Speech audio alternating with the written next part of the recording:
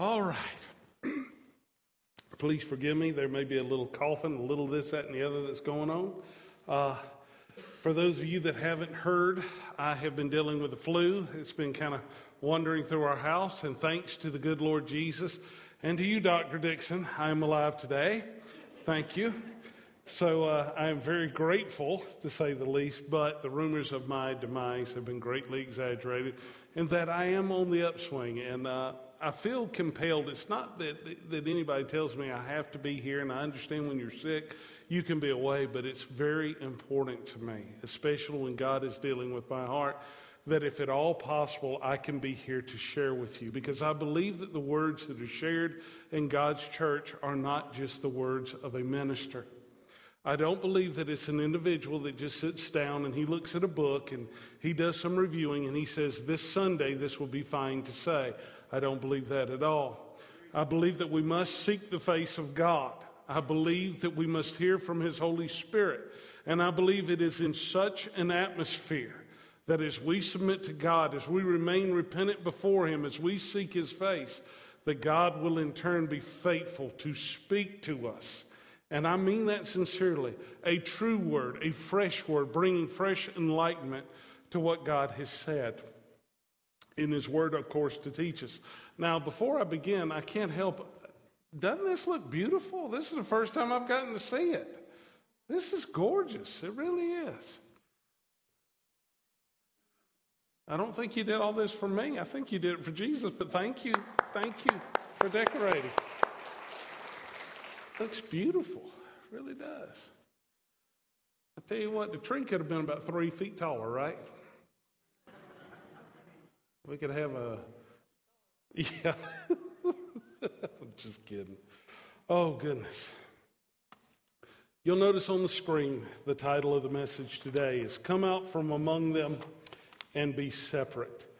I've got several Bibles hidden from me. I keep losing them everywhere. I carry a Bible everywhere I go, and I lay it down, so I'll find them in a week or two.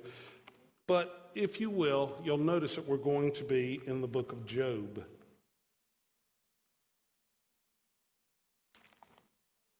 There we go.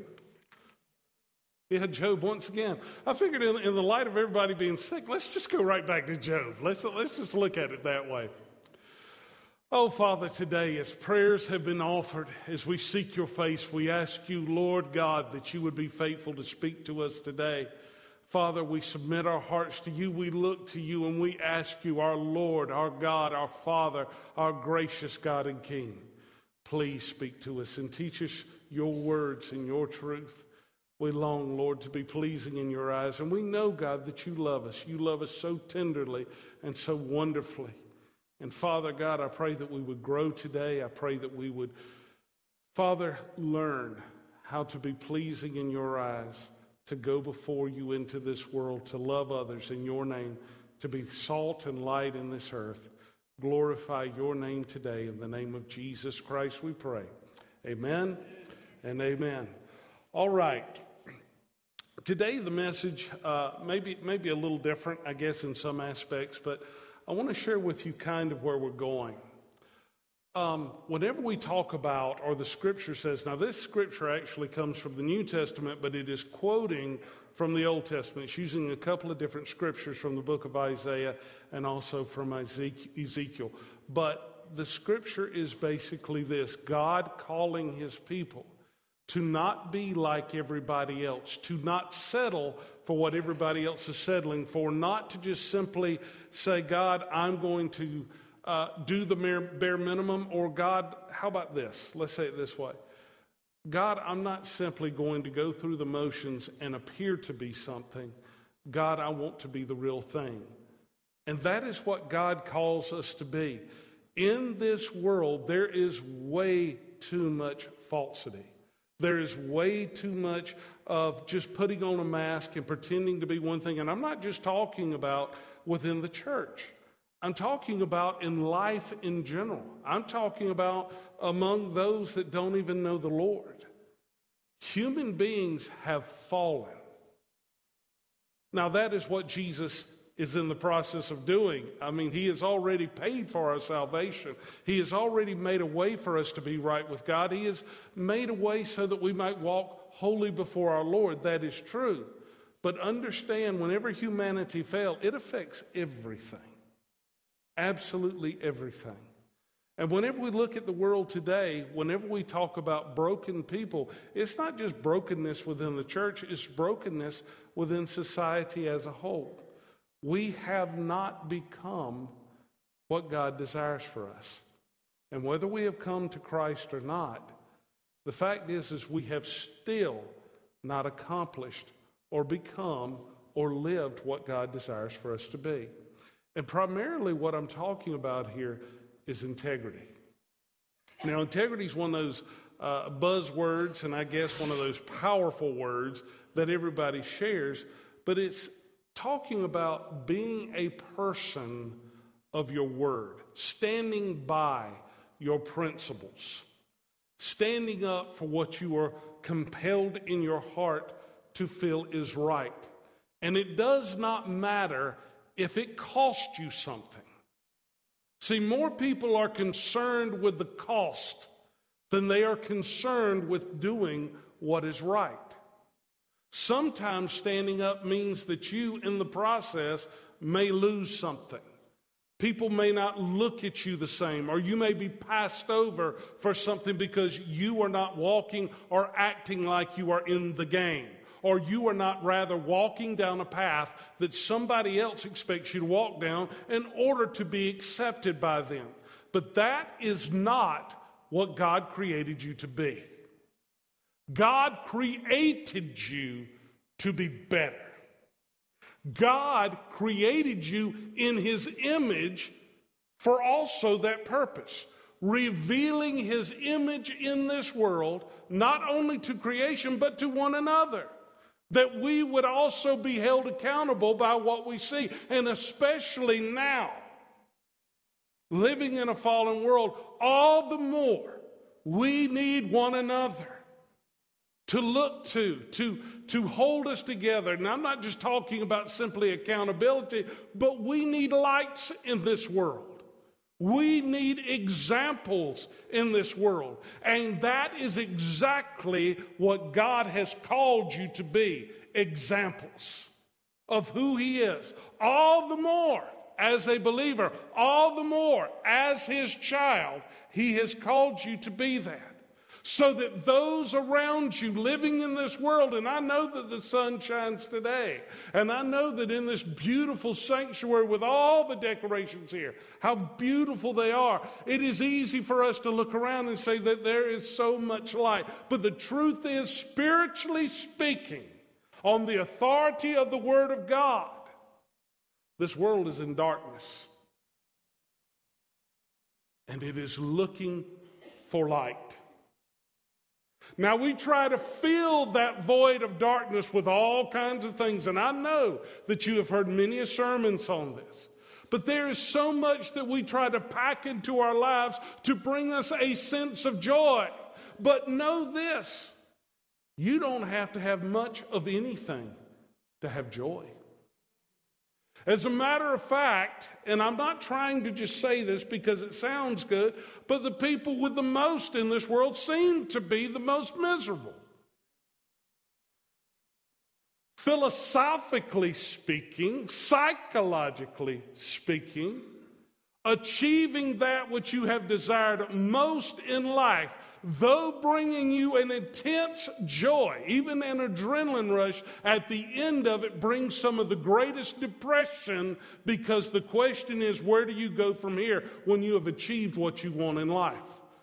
And you say, why is that a problem? It's a problem because without Christ, whenever everything that you desire in life is focused right here in this world, right here with what is in front of me, it's something that physically is given. Once you achieve that, what is there for living for? People say, well, I'll just find another project. Really? The truth is what you have your whole life desired. As a matter of fact, there's testimony after testimony of people even winning the Super Bowl that have said, you know, that's what I wanted my entire life. That's what I wanted. And they said the very night they won it, they went home and contemplated suicide. because they said, what else was there to live for? Did you hear that? What else was there to live for? Without Christ, what is there to live for? You're failing it. You're missing it. I'm missing it. How can I do anything with my life? How can I give life to anybody else unless I know life? And if I don't, well, let me rephrase. If I desire or wish to experience and to know life, I have to go to the author of life, and that is the Lord God. I will never truly know love. And as beautiful as love is here upon this earth, with our love for our wives, our love for our children, our love for our friends, family, what have you, it is nothing, absolutely nothing compared to the love that God has for us in Christ Jesus. And to know that love is to give a completely different, and as a matter of fact, an amazingly more powerful expression of love for our family, for our wives, for our children. In other words, we will never love them as we should without Christ. We people, God looks at us, the church, as a special creation. He looks at us and he refers to us as his beloved, as his bride, pulling us close to his chest, loving us. We are precious to him. I think about the scriptures as I'm studying with the children next door. Can a mother forget her suckling child? Talking about God to his people. God says, can a mother forget her suckling child, nursing child? He says, see, Israel, I've engraved you on the palms of my hands. I see you always, and I love you always.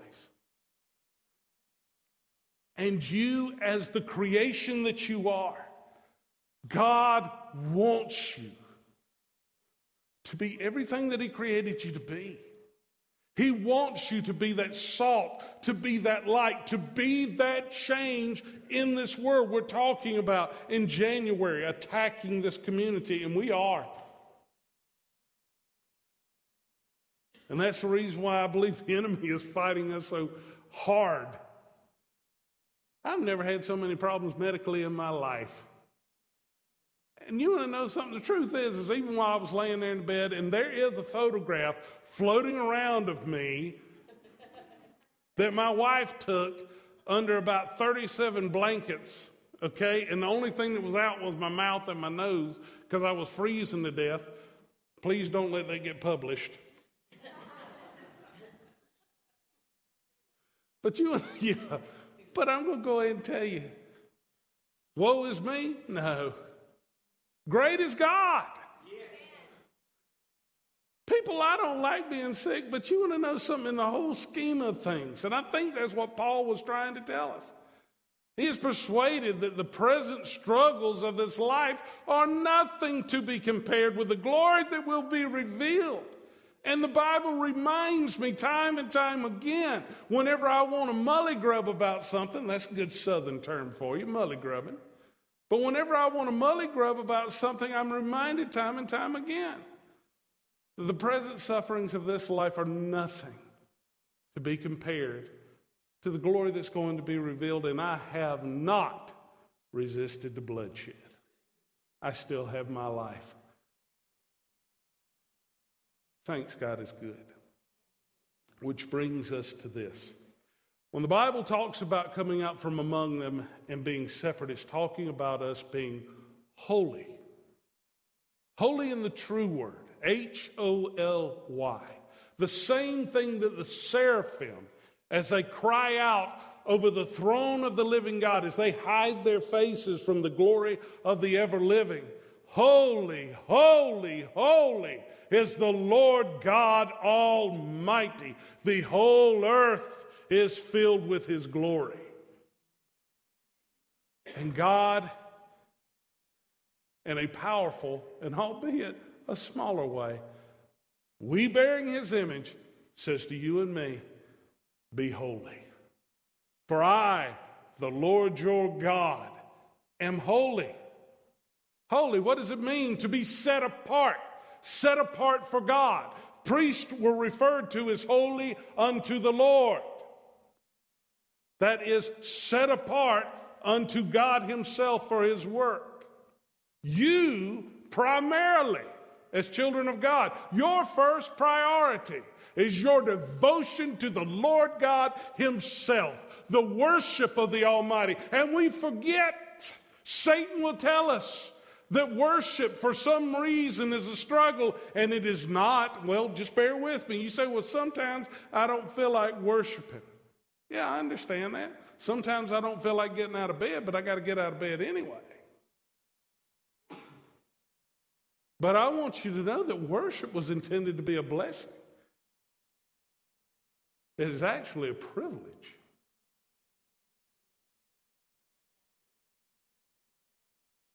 We're commanded to worship because we don't. We're allowed to worship because God understands the gift that he's going to give when we do. You hear about the joy of the Lord being your strength? Worship. You want to know peace in times of trouble? Worship. You worship God and he will wrap his arms of love around you. He will fill you with his Spirit and you will know life. But we must worship. We are holy unto the Lord. It's what we are. So to be holy, to be separate. So today I want to look at Job from a different perspective. And it's not just, okay, here's a man who suffered and we learned that suffering has a purpose or something like that. I want you to look at the things that he said while in the throes of some of the most horrible things that can happen to humanity. And let me go ahead and set the stage for you. There are a lot of things that you and I will be asked to endure in this life. Make no mistake, your Lord has suffered them too. The Bible says that our Savior, we don't have one that doesn't understand the frailties, the struggles, the pains that human beings feel. You cannot look up at God and say, God, you do not understand what it is like to be here. You do not know what it is like to be limited, to suffer, to hurt, to have a body that can only do so much. You don't know what it's like for people to be cruel in the sense that they are cruel here and to spit the venom that they do. No, the Bible says that our Savior came in the likeness of man, wrapping himself in flesh, becoming frail just as you and me, suffering unmercifully, and yet was without sin. He showed us that we could.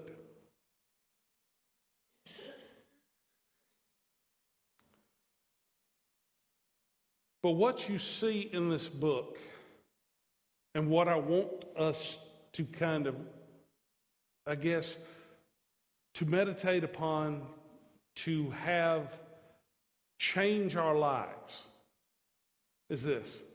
Of all the things we might be asked to suffer, we would say that some of the most painful will be the suffering of those that we love. To see our spouse, to see our family, even friends, but what about our children? To see them suffer in some way. It is in those times more than ever that human beings cry out in anguish because they hurt, and rightfully so. I believe not to hurt for your family is wrong. Love demands us to hurt sometimes.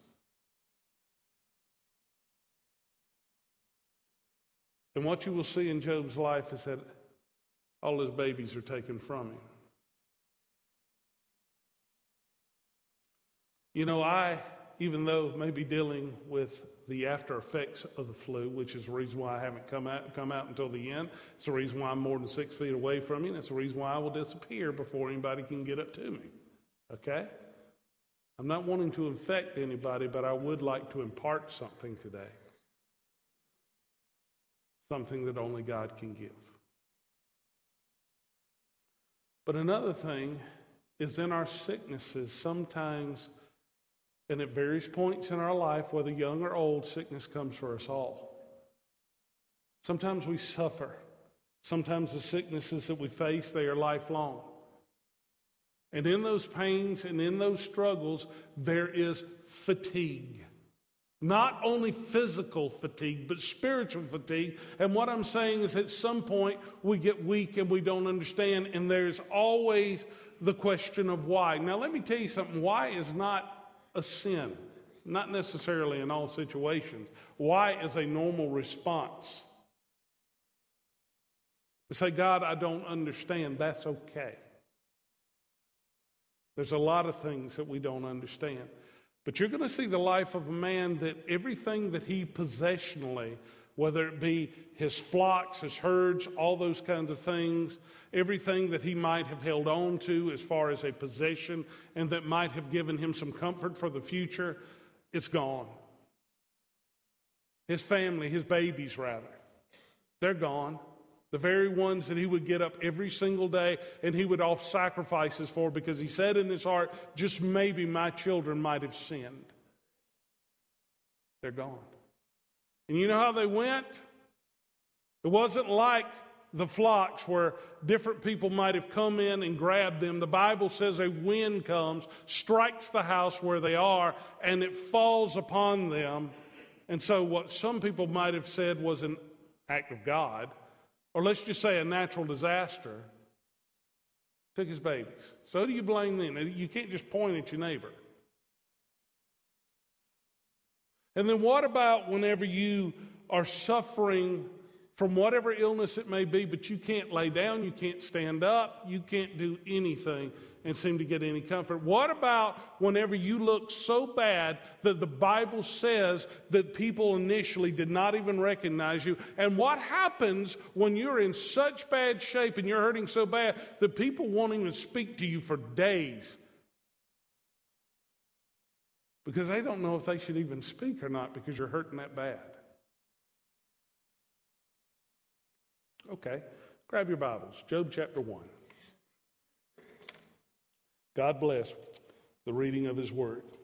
So in Job chapter 1, verse 6, we're going to come to the point where God has already said of Job that there's nobody like him. Okay? It's a righteous fellow. You're going to see these words in just a minute, but there's nobody else like him on the face of the earth. In other words, when God looks down as far as what he wants of mankind, this guy's measuring up. I did not say Job was perfect. And by the way, in this book, people have often questioned, because it says in what Job said, he did not sin against God and all those things. And people have sometimes put up this idea that Job has never sinned or never did sin. Hogwash. Okay? Every human being blows it. But what you're seeing here is the integrity of a man who is doing everything in his power to live for God. And he is a righteous man. And in the story we see revealed here, a man who loves and serves God in spite of adversity. And also on top of it all, when you look at him, some people have said, well, Job was sinning whenever he's looking at God and he says, I don't understand. Is it a sin to say you don't understand? Is it a sin to, I better be careful. I was about to mess up. Y'all go looking at me crazy if I would have said this. Just follow me for a minute. Was it wrong for Jesus on the cross to say, my Father, why have you forsaken me? No. Human suffering is simply given a voice. And the cry that you heard on the cross is your cry. And the cry of everybody else that hurts and cries out to God for mercy.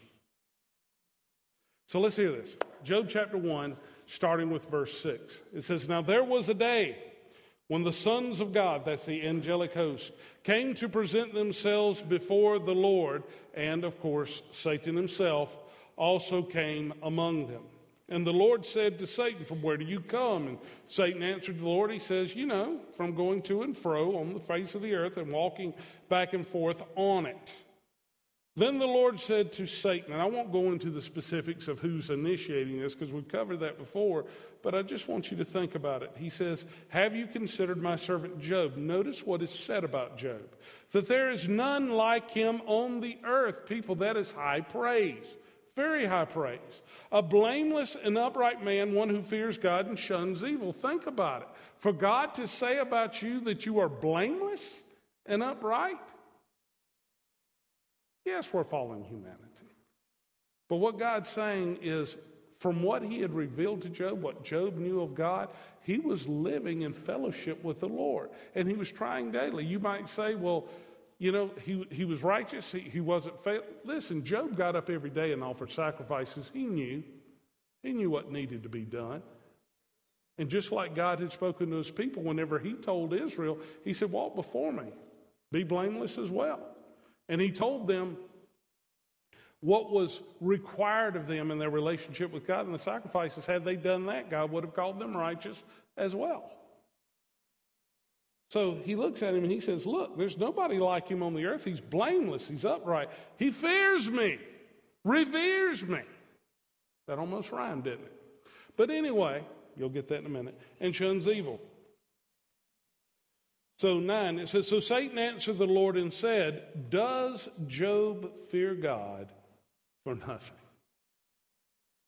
In other words, think about the statement before you continue to read. He says, wait a minute. Why does Job serve you? It's obvious, God, why Job would serve you and why you say he's blameless. Of course he's going to do this. You know why? Because you've blessed his socks off. He has prospered in this life. You're always protecting. You've got a hedge around me. I couldn't touch this man if I wanted to.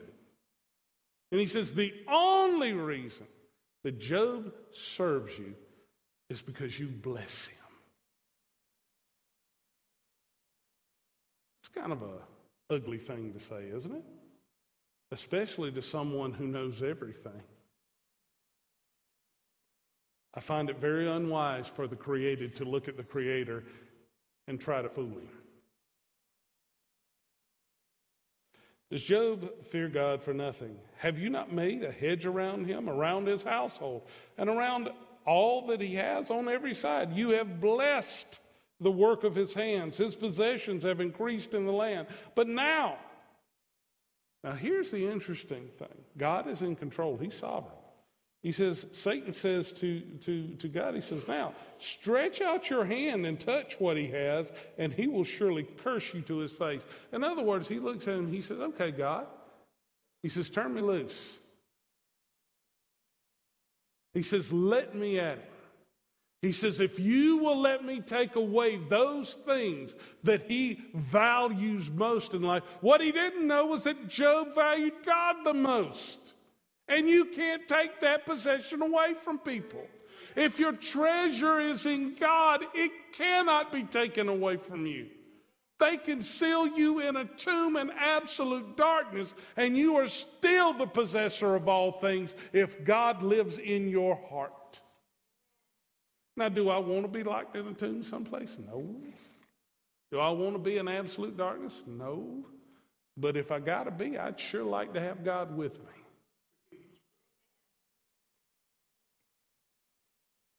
By the way, I'm very, very high now. Not on narcotics, but I have antihistamines and all kinds of means and mites, and I don't even know, that are flowing through my body. So I want a caveat on the camera. If I go crazy today, don't hold me accountable, okay? So I don't know. Sometimes I ask myself, Shane, did you say that right? I don't know. It's weird to be preaching and having a conversation inside your head at the same time. So anyway, so God, basically Satan looks at him and he says, just take it away. Let me have it. Let me snatch everything that Job values most. Let me snatch it away, or so he thinks. And he said, Job will curse you. He's had enough of you. He'll curse you to your face, God. In other words, he will drop you like you're nothing. He will treat you. Here is the insinuation. Forgive me, Lord. But the insinuation is God will treat you like, Job will treat you like garbage the second that you take away the incentives. Okay. So the Lord said to Satan, behold, all that he has is in your power. I'll grant you that. He says, but don't you dare lay a hand on this person. Well, he goes out, and here's what happens. Reports begin to come back to Job. Your flocks, your camels, everything that you got, fire's coming down from heaven. Basically, it's like lightning comes down from heaven, kills all these animals, and this one servant was allowed to live, and he comes back, and he tells Job it's gone. Next thing you know, these raiders come in, and they're taking these, and they killed all your other servants, and I'm the only one that's allowed to live, so I escaped, and I've come back to tell you. And then I want you to look in verse 18. God bless the reading of his word. Praise you, Jesus. It says, while he was still speaking. Now, this is a recurring theme in the scripture, while he was still speaking. So what it's showing is one right on top of another. These horrible things are happening. In other words, Satan didn't waste any time. He didn't come along and say, okay, this week I'll make this rough. Next month I'll make this rough. He just went and just lowered the boom on him in one day. Everything gone. The idea is also, because one of the themes behind the book of Job is the idea, you love God, you obey God, you're blessed. If you are suffering or evil is befalling you, or what you perceive to be evil is befalling you, it is because you have sinned and been disobedient. Now let me go back and say something. Is it true that if you love and serve God and walk after him, that God blesses you? Yes, it is. Is it true that sin and rebellion brings the judgment of God and brings the difficulties that God might allow into our lives for the purposes of changing us? Yes, but know this. Just because you fare sumptuously does not mean that you're righteous. And just because you have things, well, you can look at the other side of the token. Let's do that. Just because you have hardship in your life or sickness in your life, does that mean that you're wicked and evil? No.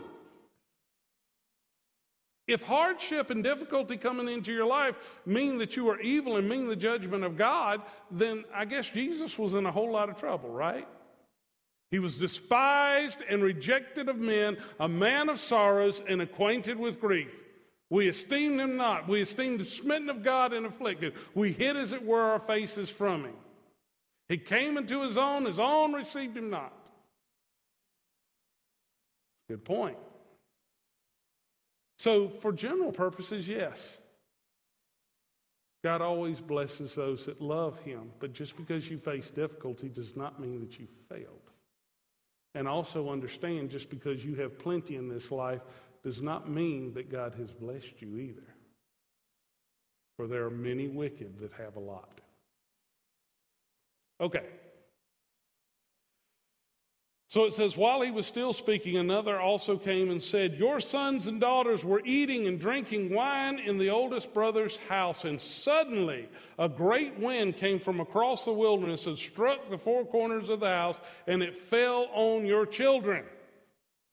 And they are dead. And I alone have escaped to tell you. Now, what do you do at this moment? With every person that comes to you and says, Joe, basically everything that you had is gone. I mean, literally, barring your dwelling, it's gone. And Job, the very ones that you sacrificed for and loved so dearly, those apples of your eye, they're gone. What's your response? Now, here is the deal. We're talking about integrity. Integrity. What would we do? What do we do? Think about it for just a minute. Now, this isn't one of those sermons where I stand up and say, I'm a minister and I've got this figured out. No, folks. I struggle with this daily. God was very, very, as if you could say God is correct because God is right, period. But think about this. That's a very accurate statement to say that there was no one like Job on the earth, blameless and upright, a man who shuns evil, fears God. Because whereas I would have a lot of questions for God, And here's the hard part, people. Here's the rub. Is, see, we're reading the story and we know the purpose. You've heard this before. You've listened to these truths before. And they have been put into your heart by the grace of God. And people know this. That is why this book was written. It's so that God might impart this to us. People want to know, why did this happen to Job? For you. For you and me. That we might see and that we might understand. And you want to know something else, why this happened in this book, and I'm convinced of this as well. For Satan. That he might realize that he doesn't know everything. And that whenever he stands up and he says, you know what? Humanity is nothing more than garbage. I don't care, God, that you made them in your image. And God looks at him and he says, I don't think so, Bubba. I don't know if he calls him Bubba. I just kind of threw that in there. But I think that he looked at him and he said, I'm going to show you something. That you don't know everything. And there are those that will love me and will listen to me.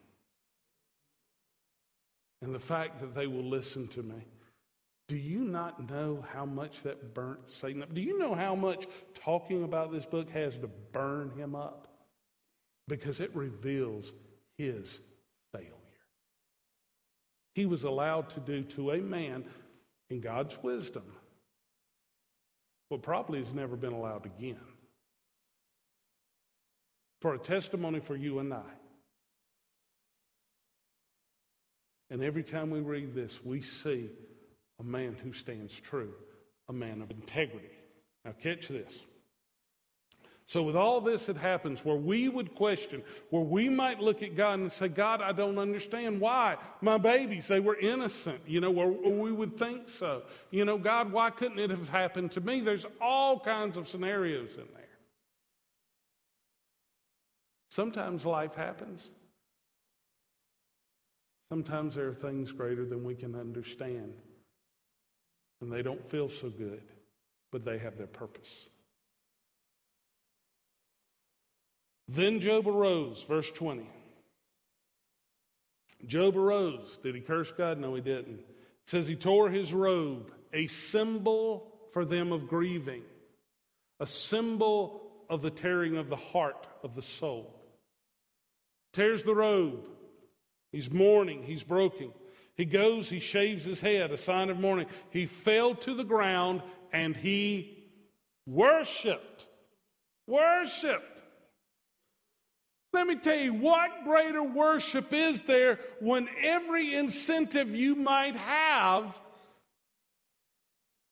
when fear and doubt are raging within you, and your knees, spiritually speaking, probably as well as physically, are quaking and you don't know what to do, and everything within you just wants to scream, it's unfair, it's unfair. God, I don't understand.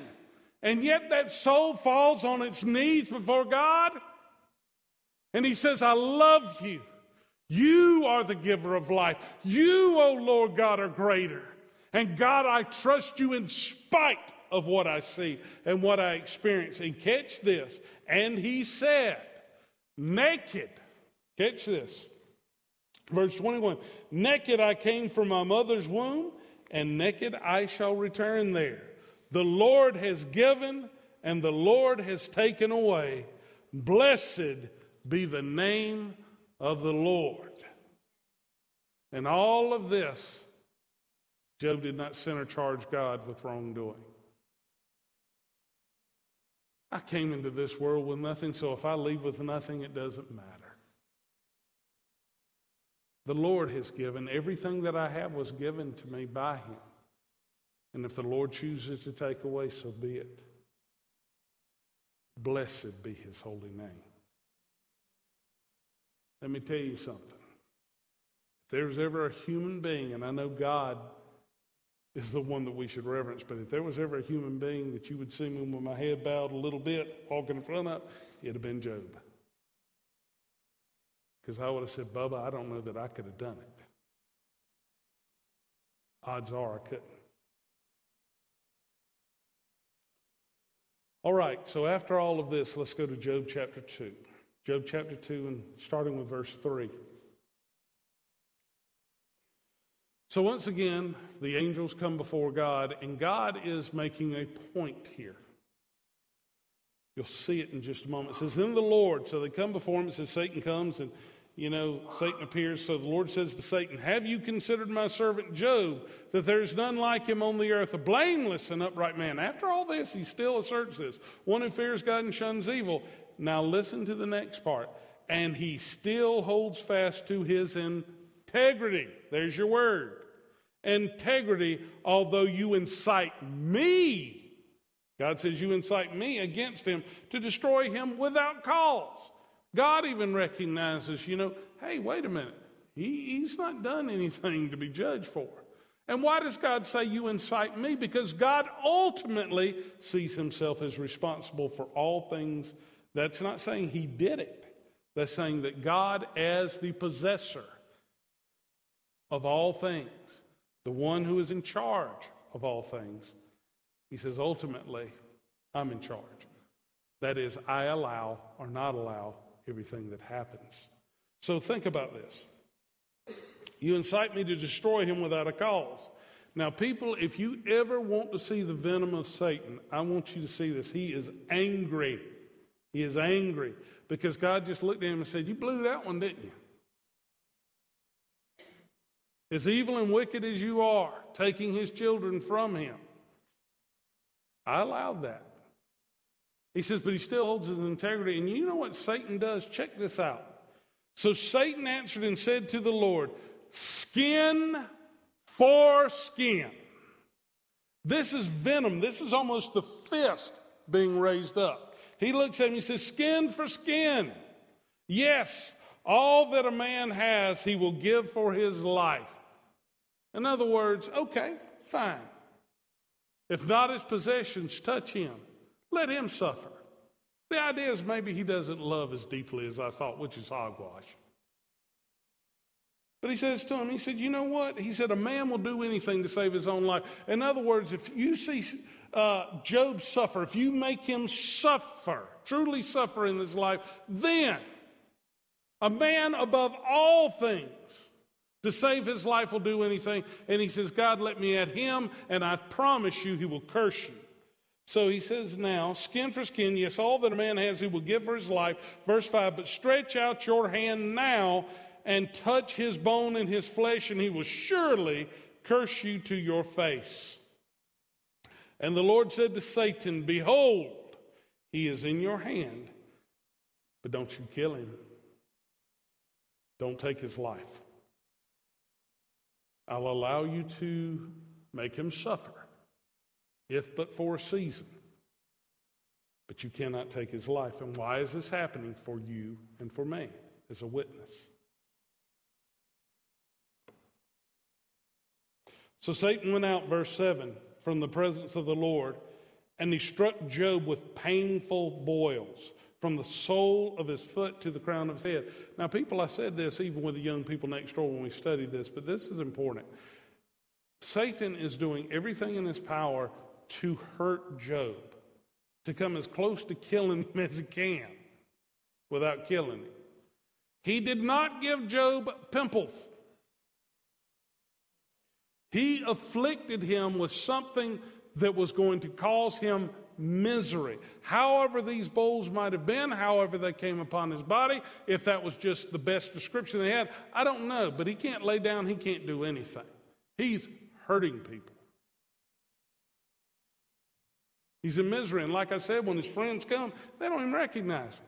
They don't even speak for days.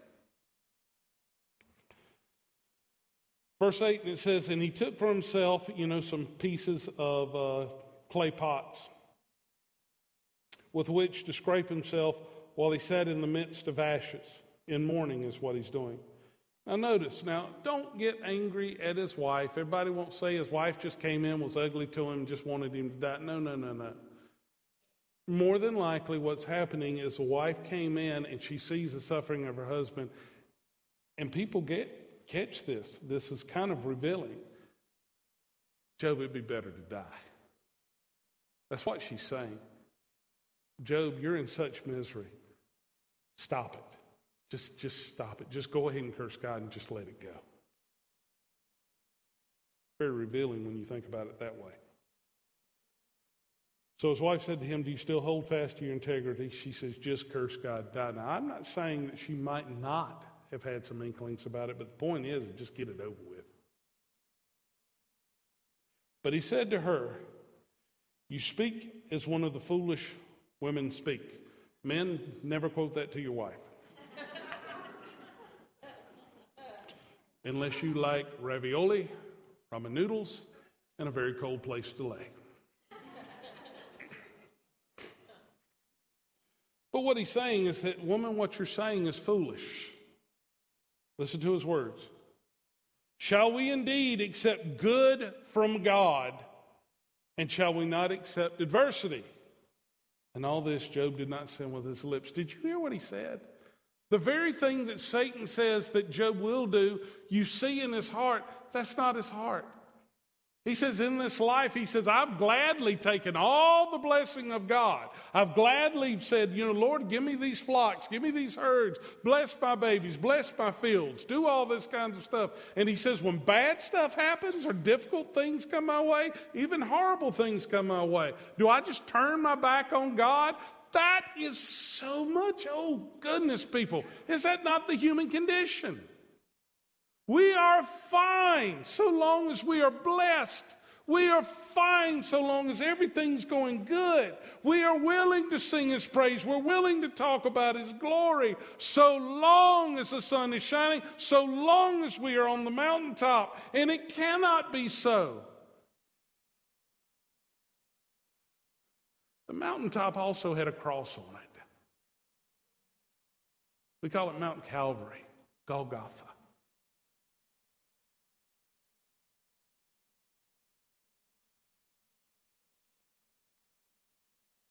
I don't want to suffer. But if my suffering in this life were to bring people to Christ, because one day this life's going to be over, folks, and I love it. I love my babies. I want to see them get married. I want to see all this other stuff. Like I said, I'm not looking for suffering, God forbid. But if the temporal sufferings of this life might bring encouragement and grace and find someone walking with God without reservation in true holiness and in integrity, then glory to God. Glorify your name, Father. Let it be so. It is a small thing to fall, or let me rephrase, to follow in the footsteps and the sufferings of my Savior, that I might fulfill his sufferings. Small thing. But the human condition. Why? Everybody wants to say, why did it happen to Job? So that we could see people. So that we could learn, so that we could understand. Job, yes, not Job. I guess in Star Wars, that might be Job, like Yoda. Okay, I did say I was on antihistamines, right? So we're good? Okay, so y'all just kind of hold on to that for a minute. Okay.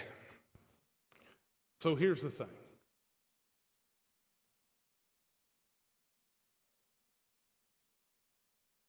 Whenever we can learn by God's grace from what is written here, through the revelation of God's Spirit living and working in us, through the truth of God's Word, whenever we can learn to follow him, to be with him wherever he is, whether it be in times of faring sumptuously or whether it be in times of loss, of little, of suffering, whenever we can also learn to say, the Lord has given and the Lord can take away.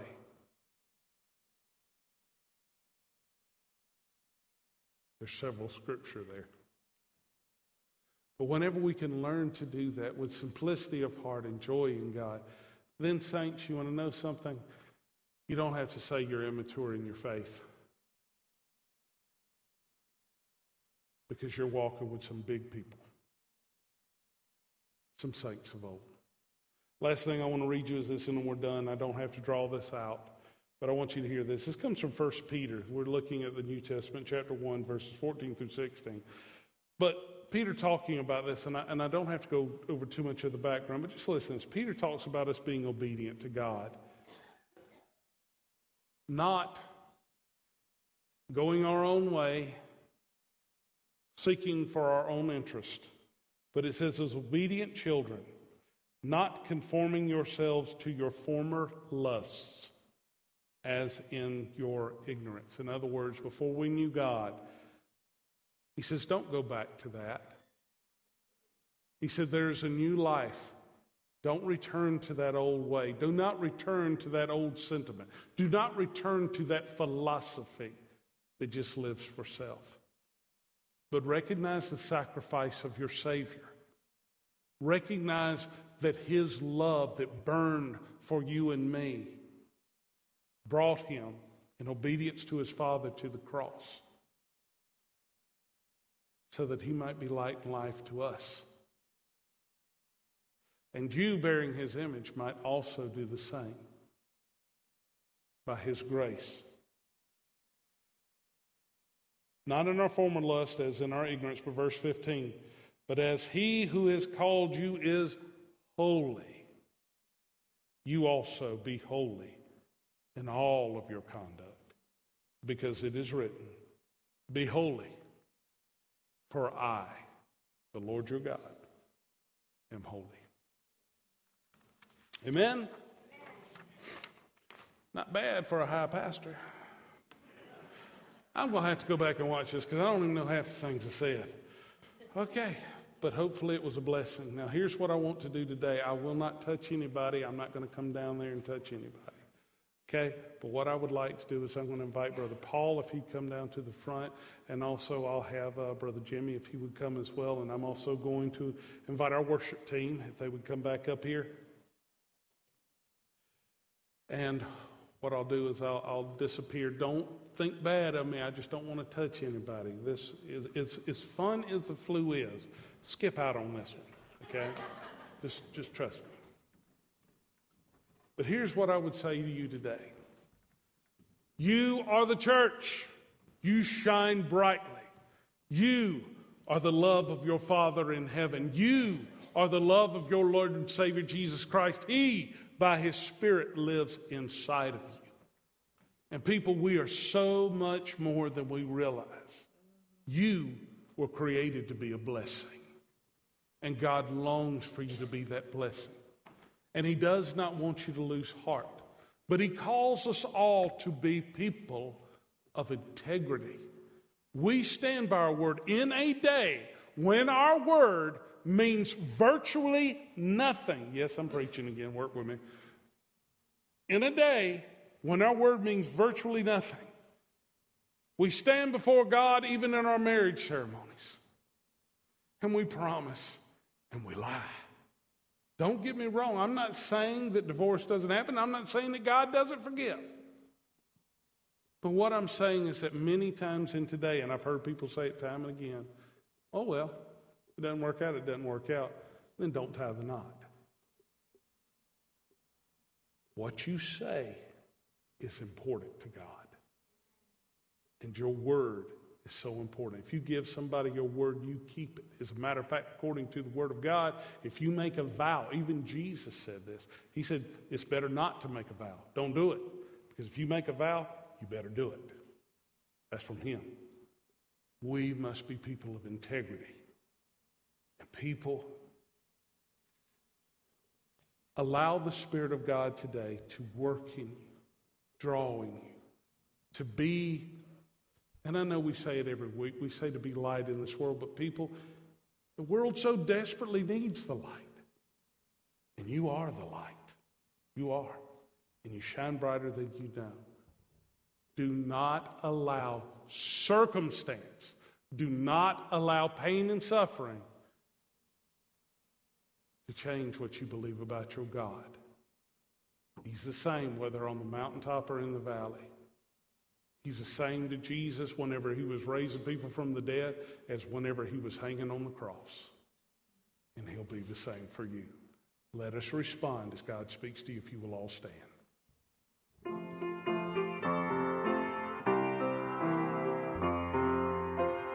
What can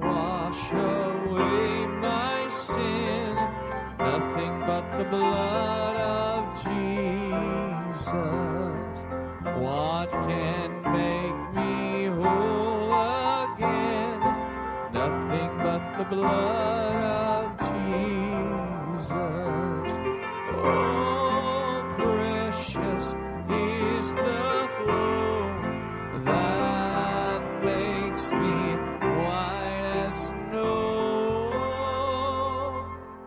No other fount I know, nothing but the blood of Jesus. All right, are we praying? We're going to, okay, here's what we're going to do. I'm going to turn over the service to people more able than me, trust me. So today, we're going to pray, we're going to anoint, and I know that I'm going to be disappearing because I don't want to infect anybody, but I love you and God bless you, okay? Thank you, Pastor. I appreciate that. The word has been preached, and green. Hello. All right. Here we go. We're going to do some praying. So if our men would come forward, some ladies can come forward as well. Johnny's going to sit in for Miss Meredith, and Vicky's going to sit in for Miss Kathy. Both of them have the flu. The flu is just all over the place, so we need to just be praying over all of us, and everybody be in agreement for them in particular, but also in agreement over the entire body would be good as well. So somebody could help me. Brandon, can you help me with that?